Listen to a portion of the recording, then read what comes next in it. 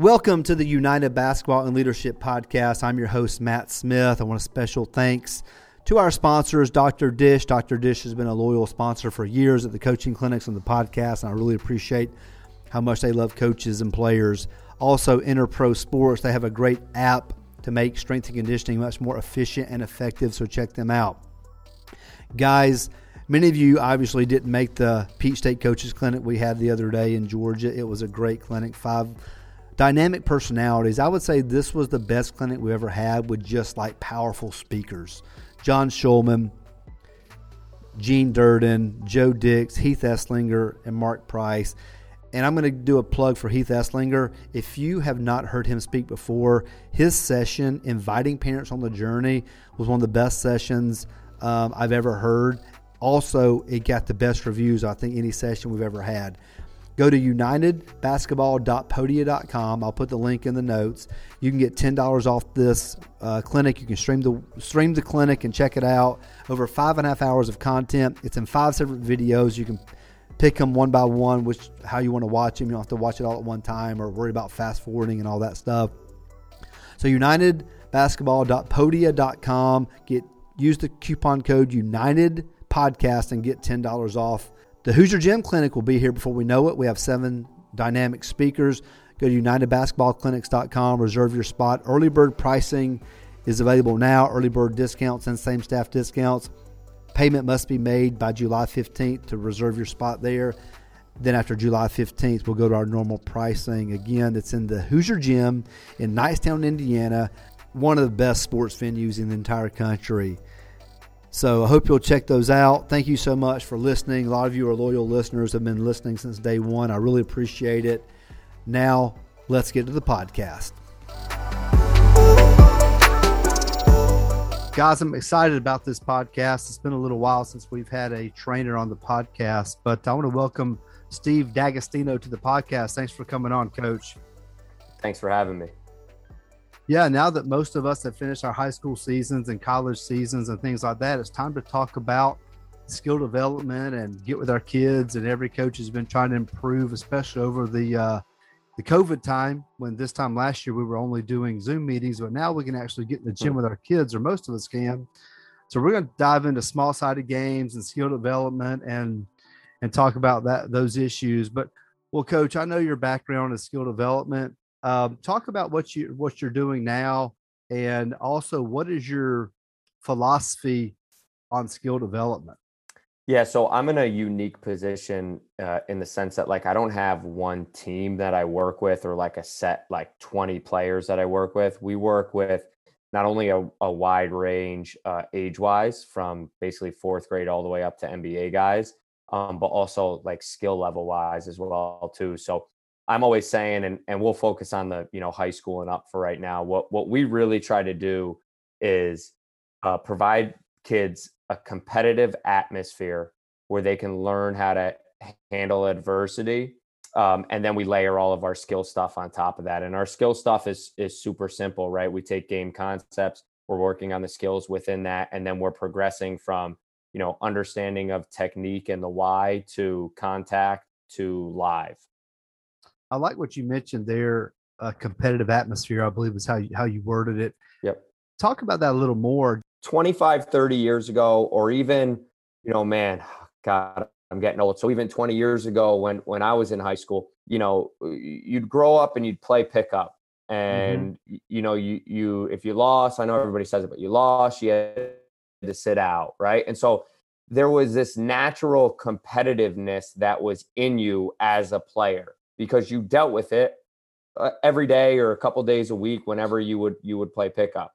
And now it's just different. Everything is organized for the kids, whether it's AAU, whether it's a training session. So competing is literally a skill. And most of the time, it's the skill in college that separates guys who have success and who don't have success, especially the ones that aren't the ultra talented players. So to me, the number one skill that we can work on as skill trainers is helping these kids become competitive and then learn how to handle adversity. If we can do those two things, then because at the end of the day, okay, I can teach you how to snake a ball screen, right? Does that matter if you don't know how to compete and like your coach is constantly telling you how to that you have to play hard? It doesn't matter. So that's what we try to focus on, and then everything gets layered on top of that. I don't want to be one of these back in my day guys, or you're not trying to be like that, but yeah. And let's not get it twisted. Like the whole back in my day thing, like the reason why our system is set up the way it is because of adults. Kids didn't create the system where you're going to 10 AAU tournaments in the spring and you have to go to a trainer. So like we've literally, I've been at this for 12 years. And so we build in pickup into what we do. We've been doing 3-on-3 for 12 years before it was cool to do 3-on-3. And, you lose, like we'll have 3-on-3 with like 12 guys in the gym, and we'll just keep switching teams, and we'll keep individual wins and losses. So like, at the end of the session, when they go home, the kid that their team only won one game, it's like, dude, the team you were on, was horrible, and we switched you from team to team. So, we do stuff like that, and that just helps obviously build in kind of like that old school mentality with the players. Yeah, that's really good. Well, let's talk about a couple of specific skills and how you go among your layering or progression, building that skill with a player. And I just want to hit one. How do you teach or help players build the skill of ball handling? We'll start there. So let me ask you, right, because you're a coach. So yes. When you tell me that your player wants to get better at handling the basketball, what does that actually mean? Like, what does that specifically mean to you? I want them to be able to handle the ball in a game. I want it all applicable into 5-on-5 play. Exactly. So you hit it on the head, right? When you said you want them to be able to handle the ball against pressure, right? Because if you're not being pressured, then anybody can handle the basketball, right? So what we've done, what I've done in the past, I'm a product of like the 2-ball generation. So I grew up and I did a ton of 2-ball. So like there's two parts to this. There's the first part that the player needs to be very confident in their ability. So whatever drills that is going to get that player confident in their handle, those are great. So like for me, it was 2-ball. I don't do a ton of 2-ball now. What we do now is I have like a bunch of pace drills that are half court and full court, where players learn how to change direction, change speed, stop, right? And they learn to play at different heights. Like I said, play at different speeds. Then basically everything else from there is with the defender in contact. And most of that is dummy contact, where they're just feeling pressure, whether it's just a warm-up drill where they have a body pushing against them, whether that's a half-court layup drill where it's contact all the way into the basket. So they're covering 3, 4, 5, 6 dribbles with contact. We want them at the end of the day to be confident and in their handling ability, and then to be comfortable with contact, right? And then the last part of all that is going live and understanding, you want to drive, not just dribble, right? So learning to get to certain spots on the court with that dribble. Let's say you're working with. Yeah, it may be more on the foundation of the type of dribble. So we have like an essential ball handling dribble series that they do, where you're working on pounds, then you're working on turn dribbles, then you're working on like a couple dribbles and pocketing the ball, right? And just how to manipulate the basketball. We may spend a little bit more time on that. We may spend a little bit more time with them on certain dribble moves. But really with them too, we're doing a lot of stuff with contact or handling the ball in tight spaces against a live defender. That's good. So when you do the contact, is this also, I know dribbling has to happen for finishing. Yeah. But in those dribbling phases, is that also working on finishing at the same time, or is it just focused directly on dribbling? Almost all of my ball handling drills end with a finish, okay, or like a pass, because I think guys need to get better at passing off the dribble as well too. So I very rarely do ball handling where it doesn't end in a pass or a finish. Now let's talk about footwork on the catch, and this is something I think many coaches struggle in teaching. Kids are taught incorrectly. Their feet are never set. They're not balanced. They can't shoot right, or whatever it may be, or they travel. How do you build that skill? Again, we're talking about that, 9th grade and older kid, high school age. How do you start? Kid walks to your gym, footwork is just god awful. Where do you start? Coaches, I have to take a minute here to brag on my good friends at Dr. Dish. Dr. Dish is unbelievable. Hundreds of drills you can do with the Dr. Dish shooting machine. They track your players shooting. You can track your team shooting. The players have the individual app. It is so user-friendly. But I want to make sure you know how you can get a Dr. Dish using their 1-year, no-interest payment plan. That's what I did. I'm in a small school, not a large budget. I paid half up front, and I paid the remainder over the next year at no interest. So contact Dr. Dish, mention this podcast, receive an extra discount, and they will take care of you. Now, back to the podcast. So are you talking about when you're playing off the catch and you're shooting it, or you're driving? You're talking about everything, just playing off the catch. Well, we could break those down individually. I was talking about shooting originally, but we can talk about to drive. Yeah. So I do a ton off playing off the catch. I actually started to do right before COVID hit, I try and give myself like a research project every off season to kind of, dive in and learn more about. And one of the things that I was really diving into, because we were doing it with a lot of our wings that we work with, is, playing with pace on the catch. So you see it in the NBA, guys are doing a great job of it. Like, let's just say you're lifting from the corner to the wing.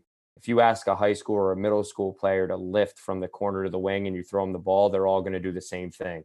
They're going to catch it, right, and stand there for a second.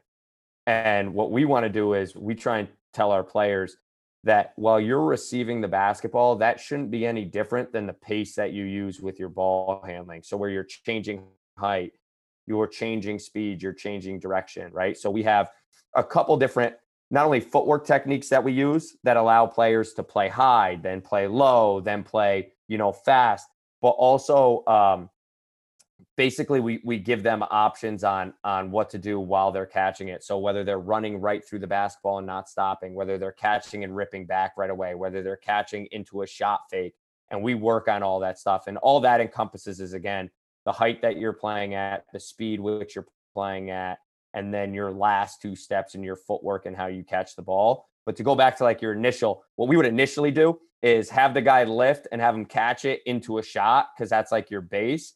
And then the second part to that is have them catch in a split. So as they come up on their catch, they're splitting to drive left with their footwork, or they're splitting to drive right with their footwork. And that way we know, at least foundationally, they have the ability to catch and shoot and catch and drive right away. So much of what you said, if you put that in a game situation, they have to read where the defense is. Yep. So if I'm lifting, I recognize I'm going to have the drive, or I need to, I'm going to catch, I'm going to have the shot, whatever it may be. So, when do you add a defender into this to have to actually read a defensive player?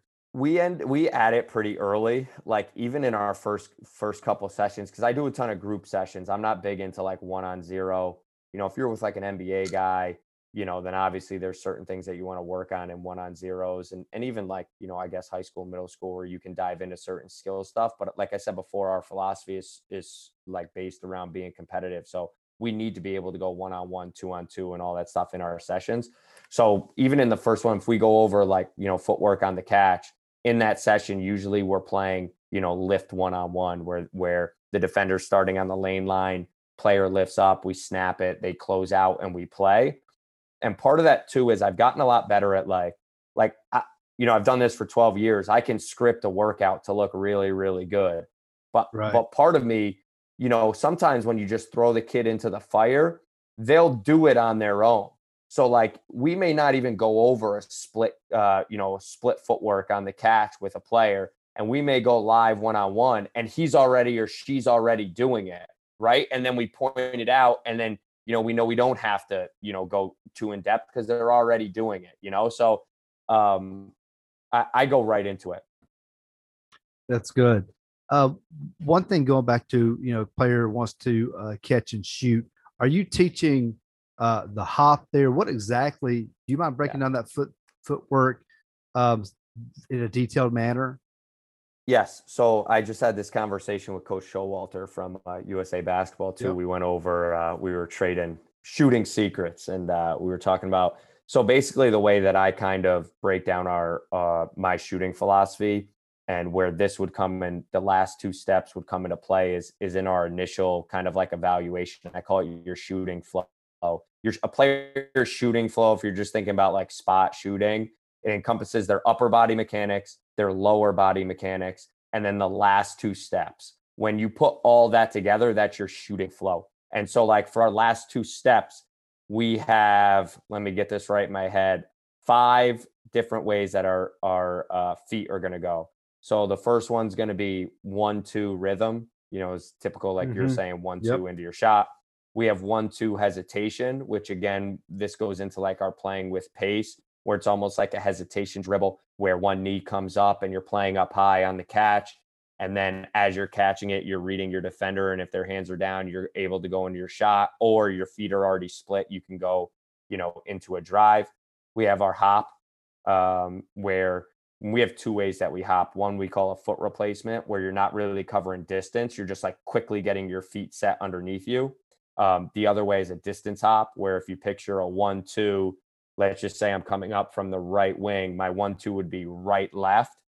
Our distance hop is right foot into the hop, right? And you're landing on 2 feet. And then the last way is our planted foot, where, our left foot is planted. We catch the ball and we're only taking 1 step into it. So we drill all of those. I don't really have the luxury to pick and choose, because a lot of our players are obviously going and playing for a ton of different coaches. And we have guys that, like a certain way for their players to do it. So whatever they're used to doing and whatever their coach wants to do, we make sure that we hammer that in with them. Yeah, that's good. Thanks for that detail. Yeah. All right. Last thing on the skill development. Yeah. And coaches debate about this. I know some coaches, when they have tryouts, if they do left-handed layups, if a kid doesn't try their left hand, they're in the doghouse. It's over. And I know some coaches like, I don't really care if you will use your left hand, because realistically in the game, we want you to get it to your strong hand. How do you attack weak hand finishing? And how do you, if one of your players, one of your guys comes in like, no, my coach really cares about this. How do you go about teaching it where they're going to do it well and try to master that, like their strong hand? Yeah, we try to make our space, especially for the younger kids, a place where they are not worried about failing, right? So like that's usually the reason why kids aren't good with their weak hand, right?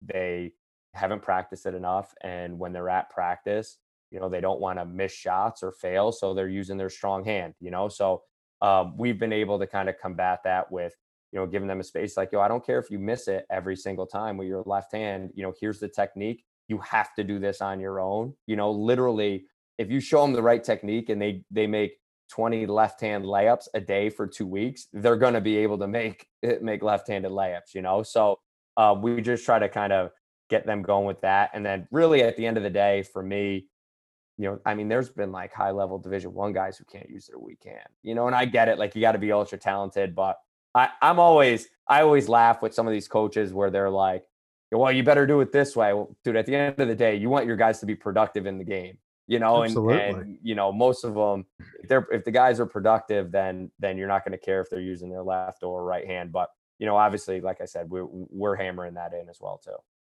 Yeah, that's good. So it's important to have a place where, that middle schooler or high schooler doesn't feel bad or, I guess made fun of almost if they miss 9 in a row. But of course, if you get out there and your middle school coach is watching, you're like, oh crap, if I try left in the layup, I may hit the pad. There's no way I'm going to try this. Well, it goes back to, right, like, especially everything's organized nowadays, right? So where are these kids in a position, unless their youth coach has taught them the right way and given them space to try it without fear of failure? Like, that's really what it is. If they don't have that, when are they going to have another opportunity to really learn and work on it? Because they're always with a coach being coached, whether it's a training session, whether it's an AAU club or anything like that. So, I would hope, to be honest with you, by the time you get up to 9th grade, you can use your weak hand. But, I've seen it, I've seen it all over where that's a lot of them can't. A lot of them can't. That's for sure. Yeah. Well, a lot of what you discussed already, I think you discussed some like small-sided games. Yeah. You cover them, but that's a term that's popped up. It's kind of one of those buzz phrases, but I think a lot of us have been doing this stuff for years. We just have a different name for it. Yeah. So I know in your training, you're probably rarely ever getting 5-on-5, I'm guessing. Right. Maybe I'm wrong, but so when you only have 6 kids in the gym or 4 kids or 8 kids, how important is it that you have well-organized small-sided games and that they can work on multiple skills at one time? So to give you an example, right now, I have 5 or 6 college/pro guys. So kid that's going to Penn State, kid that's going to East Tennessee State, kid that graduated from Villanova 2 years ago that's going overseas to play, a kid from Yale, and then a couple other college guys that are in the gym. And we'll go for like an hour and 5 minutes. And out of that hour, about 20 minutes is ball handling and shooting, maybe like 20, 25 minutes. And the rest is 1-on-1, 2-on-2, and 3-on-3. I mean, for me, it's, to be honest with you, I know we touched on ball handling earlier, but to me, it's shooting and it's the 1-on-1, 2-on-2, 3-on-3. I feel like that's how guys are going to get better. Like, you see it at all these programs, the programs that are like Baylor, number one, they can shoot the basketball. They're super tough, right? Super tough. And their game reads are like unbelievable. The way they snap the basketball, drive it, read, kick it.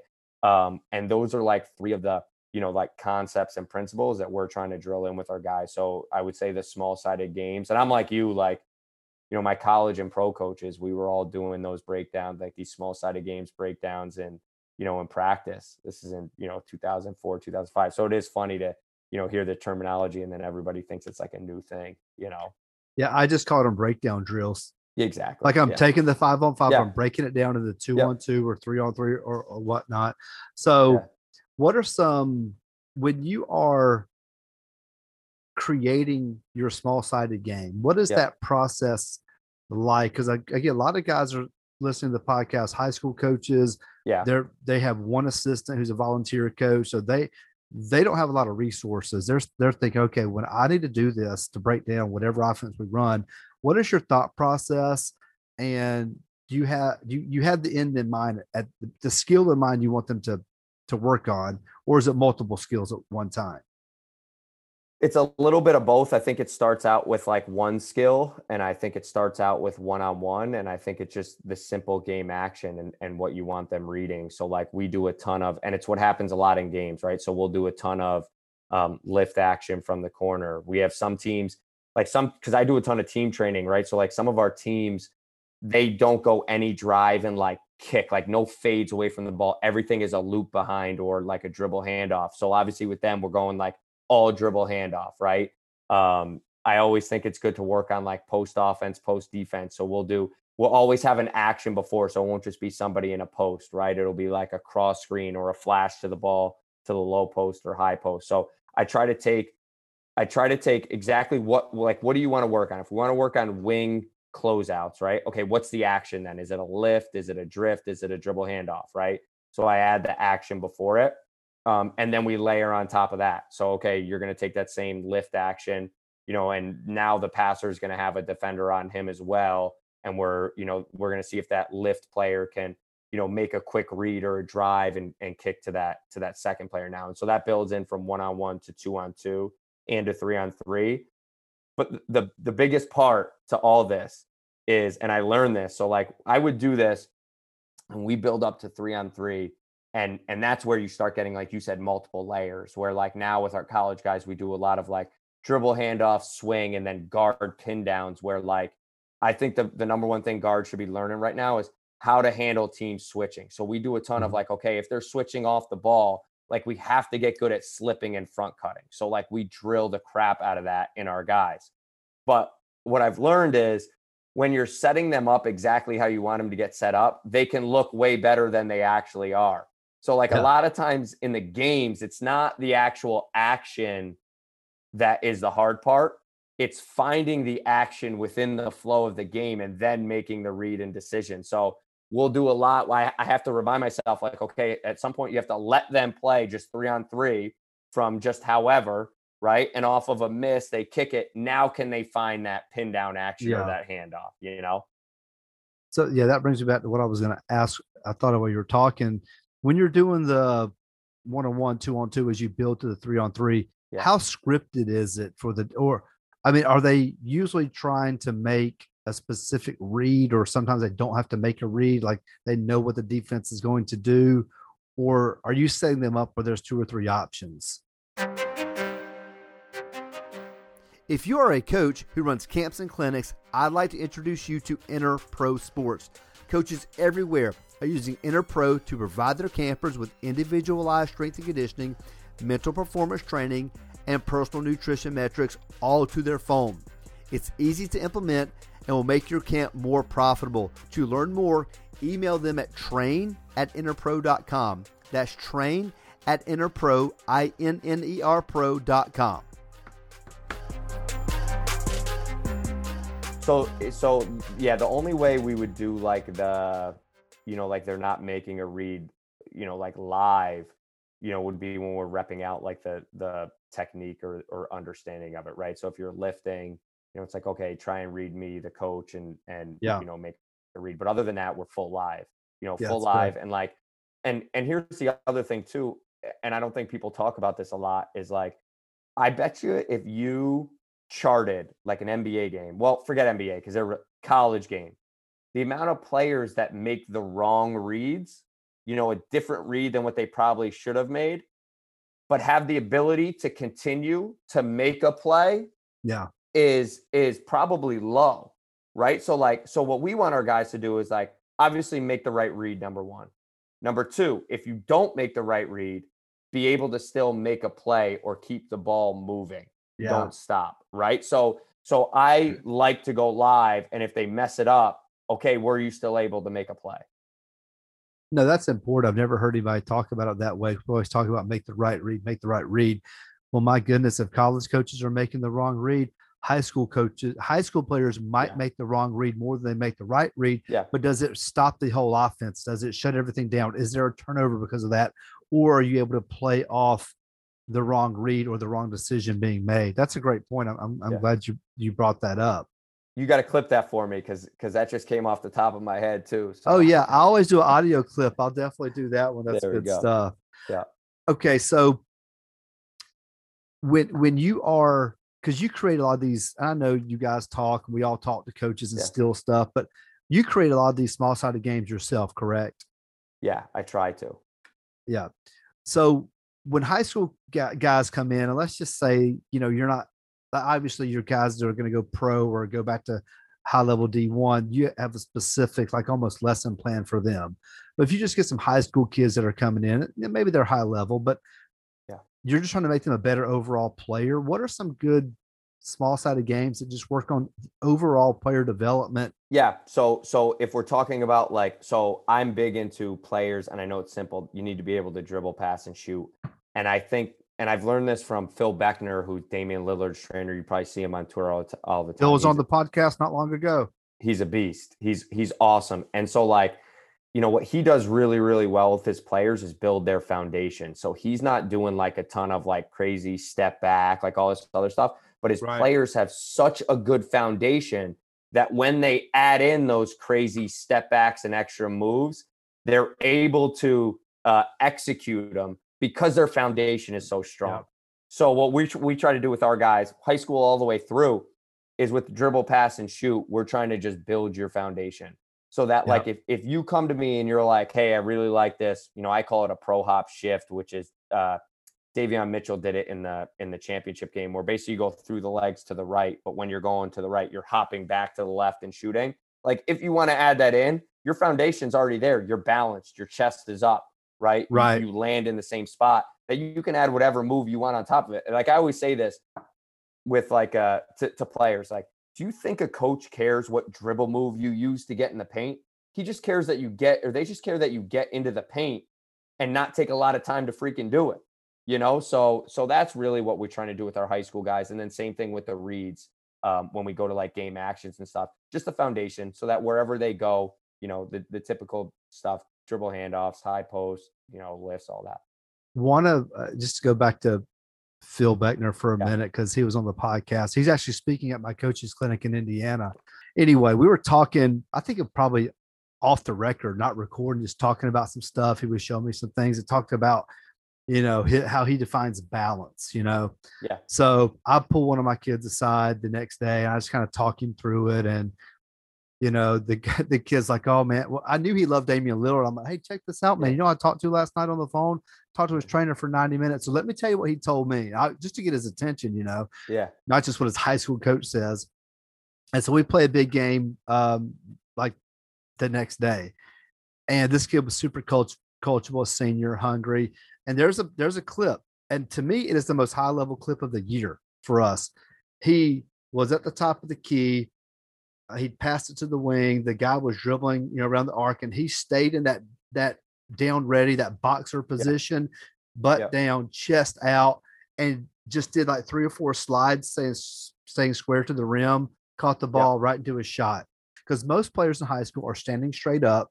They've turned their hips. They're not going to get the shot off. Right? This is the separator of a guy who can get now the rest of the year 3 or 4 more shots off a game by understanding balance and angles and all that. And I owe that, to Phil, and he broke that down for me.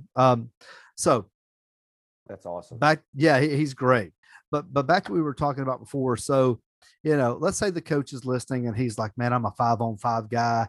How's this small sided game work? What about the help side? What about, like, there's reasons coaches don't like it, because there's like, you're doing the pick and roll 2-on-2, but what about the guy tagging? What about the guy here? What about the gap? Like, what do you say to the guy who says you need all 5 defenders on the floor to truly teach a concept? I mean, eventually, yeah. I just think, that's basketball, especially in the NBA, and obviously that all trickles down, is 2-sided, right? Strong side and weak side. Right. And there's never 5 guys in the action at once.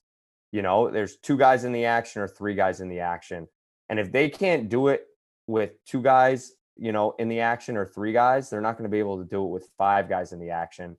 I just always feel like, again, I laugh. Like, I'm literally good with, I know people crap on trainers all the time for like different things. They use props. Like, I'm not into that, but listen, if it helps a player feel confident and that's how, and you're seeing results, then do whatever you got to do. And it's the same way with college coaches, right? Like my buddy, he's actually from up here, Jordan Sperber. He runs Hoop Vision. Yeah, he put out that compilation of like the right way. And I always talk about like, my brother played at Iona for Jeff Ruland, and the coach who was there before Pitino was Tim Cluess. And they told me that, and I actually played against one of Tim Cluess's teams when I was in college, and he's a beast. He's an awesome coach. But the type of players that they had, somebody was telling me that they could only go 5-on-5. Like, they had to go 5-on-5. They couldn't do breakdown stuff because they got up and down the court a ton. They just had guys that were, like transfers, like JUCO guys that just, that you weren't going to run the Princeton offense with them, right? You were going to outcompete teams, right? Right. And so like they would play 5-on-5, and the losing team would have to do like these runs with sleds. Like, okay, like, is that the right way? Is the way Baylor plays the right way? Is the way guns? So like, to me, it's all good, whatever you want to do. I just feel like, it's hard to teach anything, without breaking it down first. That would be my big thing. And you get more touches when you're going 2-on-2, 3-on-3, and it gives the players the amount of reps that they need.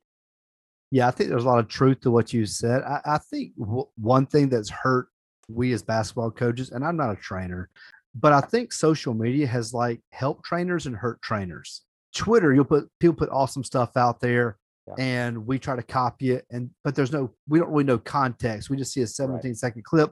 We don't know the level the kid, or there's the super arrogant guy out there who's like, if you use a cone, you're an idiot. I'm like, I don't know.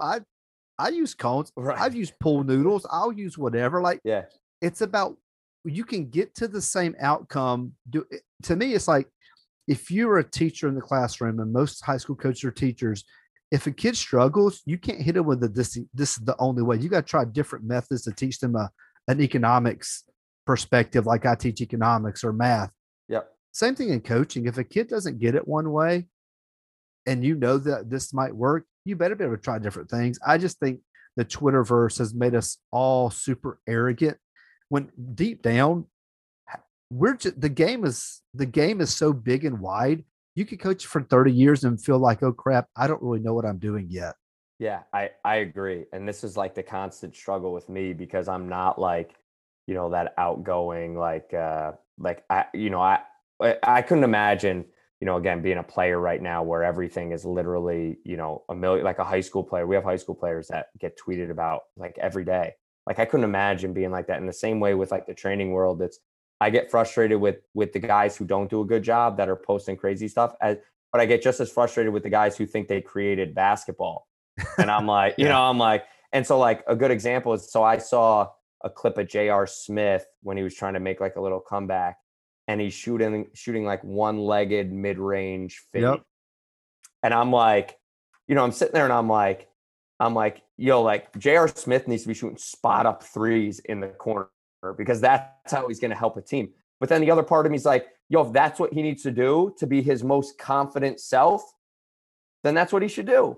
If that's what he's going to be, that's what's going to make him the most confident player that he can be. As long as he understands that when he gets into the game, in today's game, he's not going to really do it. So I've never understood that. I've always thought like, listen, if you think that a trainer is not doing the right things, then, they shouldn't be able to keep their clients. And what are you worried about somebody who's right? Yeah. Who cares? You know what I mean? Yeah. And I think many of us high school guys, we shouldn't be taking cues from the pros. Realistically, right. J.R. Smith's full-time job is to play basketball. He can work on that one-footed shot 90 minutes a day if he wants to. Yeah. I get 90 minutes a day every other day when games are with my team. So I think that's one thing, every high school coach, or some, not every, but they want to, watch Brad Stevens ATOs. Come on, man. You may use that once or twice, but deep down, if you're not practicing all the time, you call that timeout and put that in, your kids aren't going to run it. No shot. So, no, I mean, like, I know you and I are like-minded in that, but yeah, we just have to be more humble. My dad, not to cut you off, but my dad's a high school coach from around here. And, and so like, I remember I was in the stands one time and they're good. He won a sectional championship a handful of years ago, went to 2 or 3 straight after that too. But like, I'm in the stands with a young coaching buddy of mine who ended up coaching, was an assistant at the college level. And then, is doing whatever now. But, so we're watching the game and it's 2 really good teams. And he's like, look at this. That kid's he's not closing out with his hand up. But he's like, I would do this and I would do that. And I like kind of like looked at him and be like, yo, you think those coaches haven't told these kids that? You think that they haven't gone over this exactly and that they're just high school kids and they're not doing it? It's just like the high school kids before them and before them. So it's like sometimes these young coaches think like, oh, I'm going to tell them and they're going to do it differently. Like, no, that's not how it works. The key to coaching isn't what it's what you can get your kids to perform. Yeah. So if you can have that team that has an 80% closeout rate with hands up and an 80% box out within, 10 feet of the rim, that's elite stuff. But we're all trying to get that. we're all trying to get there. Well, Coach, how can coaches connect with you if they want to learn more about you? Or you have an app, correct? Yeah, so I wanted to talk to you about that a little bit too. So Twitter's the easiest way to get a hold of me for coaches. I use that. My Instagram's more so for players. We get a little crazy on there, but Twitter is, mainly my stuff for coaches. And so I spent because a lot of the stuff we talked about is like it plays into this app. So when a lot of my training buddies, when COVID hit, they started putting their stuff online. We started doing some Zoom clinics for our players around here, and it was a big hit. It was great. And then I had a lot of people approach me and say, hey, listen, you should do an app. You should put all your stuff on there. It would be great for players. And like I said, my dad's a high school coach. I'm actually like a little different than a lot of trainers. Like my first real training stuff started with, I trained 2 high school teams, 2 separate high school teams in the summer, like my second summer training. Both those teams went on to win state championships. Not because of anything I did. Yeah, it was all because of you. Come on. But because, well, that's what it's like. Oh, no, that's not. But it's because, those are the types of coaches that are like, hey, we want a guy to come in who's saying the same things that we're saying, but they're just saying it, it's a different voice. Right. And so like, so I've done a ton of team training, more so than probably other trainers. Cause trainers nowadays are like, well, your high school coach is an idiot and your college coach is an idiot, So I wanted to create an app that would help not only high school coaches with their player development, but mainly because I was a small school college player. I played Division II. For Division II and Division III coaches, especially these coaches, and at this level, even the high school, you have a limited access to the players, especially at the D3 level. You literally can't be with them in the off season. And then a limited number of resources. So like most of their assistant coaches are young guys just breaking into the business that they want recruiting anyway. They don't want them focusing on like individual player development. So what I did was I created an app that would not only educate, because I don't think we educate our young players on player development. I think we tell them what to do, but they're not being educated where they can just go and do their own workout. So this app is aimed to educate the players and the young coaches and to empower them to do it on their own. So within the app, it's basically got a skill library of like 170 different videos. So you want to work on, like we talked about, playing with pace on the catch, skill video, detailed breakdowns, finishing off at 2 feet, our shooting philosophy. We have a whole drill library. I've curated workouts, the same shooting workouts that we do with our high school, college, and NBA guys. There's like a record book so that when you're doing the shooting drills, you can send me a video and you can get on our record list. We're doing mindset videos where, just some of the mindset tips that we use with our players, but also film study of like things like, not a double through the legs, but more so like guards advancing the ball over half court, right? How many players in high school in college need to be able to see NBA guys? Hey, here's what the best do.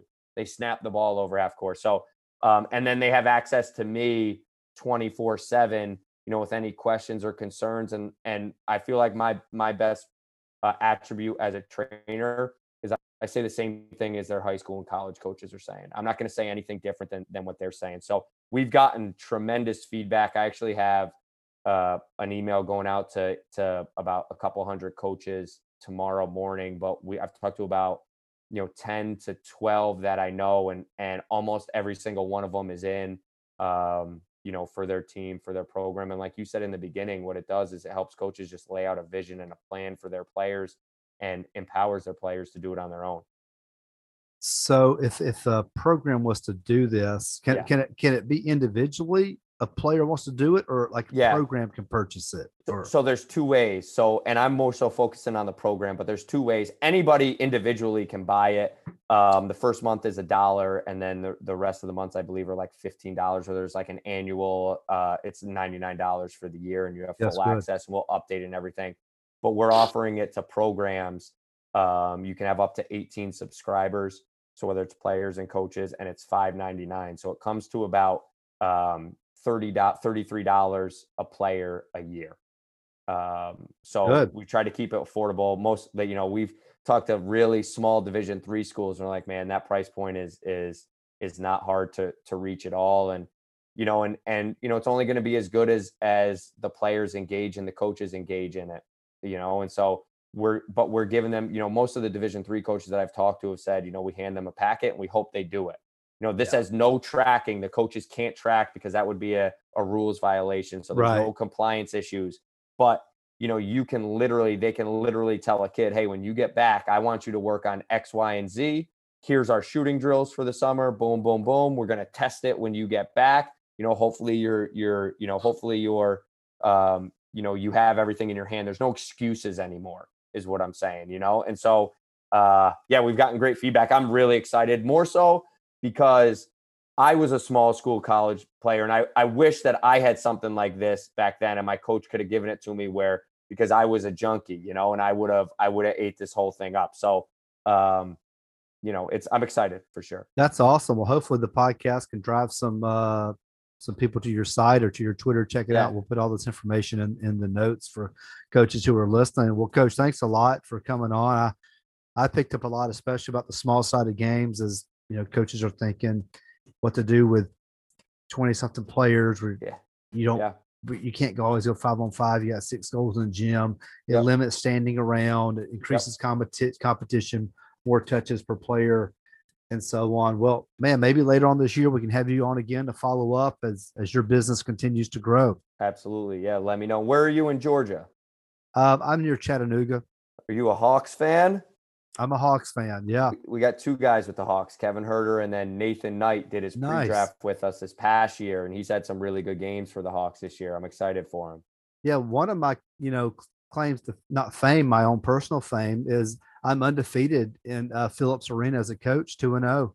Oh, okay. It used to be where you could go play in the arena before a Hawks game. Oh, really? And for every 100 tickets you sold, you got an hour of court time. So to get a boys and girls game in, you and the opposing team had to sell about 450 tickets. And we beat the number one team in the region in triple overtime, to the point where obviously you're finishing up like 2 or 3 hours before the game starts. So you're playing like a noon game. The game's at 7. Right. But like even Hawks employees and some players were like walking out, like, watching in this triple overtime barn burner. And man, we beat the number one team in the region that night. It was awesome. But who would schedule a region game in an NBA arena? I did. Right. That's funny. It was awesome. That's cool. I'll keep an eye on those players. You got to bring that up to the Hawks GM and those guys next time there's a coaching vacancy. Right. I mean, just what's the bottom guy on the totem pole? I mean, I could be that awesome guy. Right. Well, again, Coach, thanks for coming on. Thanks for having me. Thanks for listening to the United Basketball and Leadership Podcast. Please take a moment to leave us a review and also leave a comment about what you enjoyed most about today's guest. I hope you'll join us on our next episode.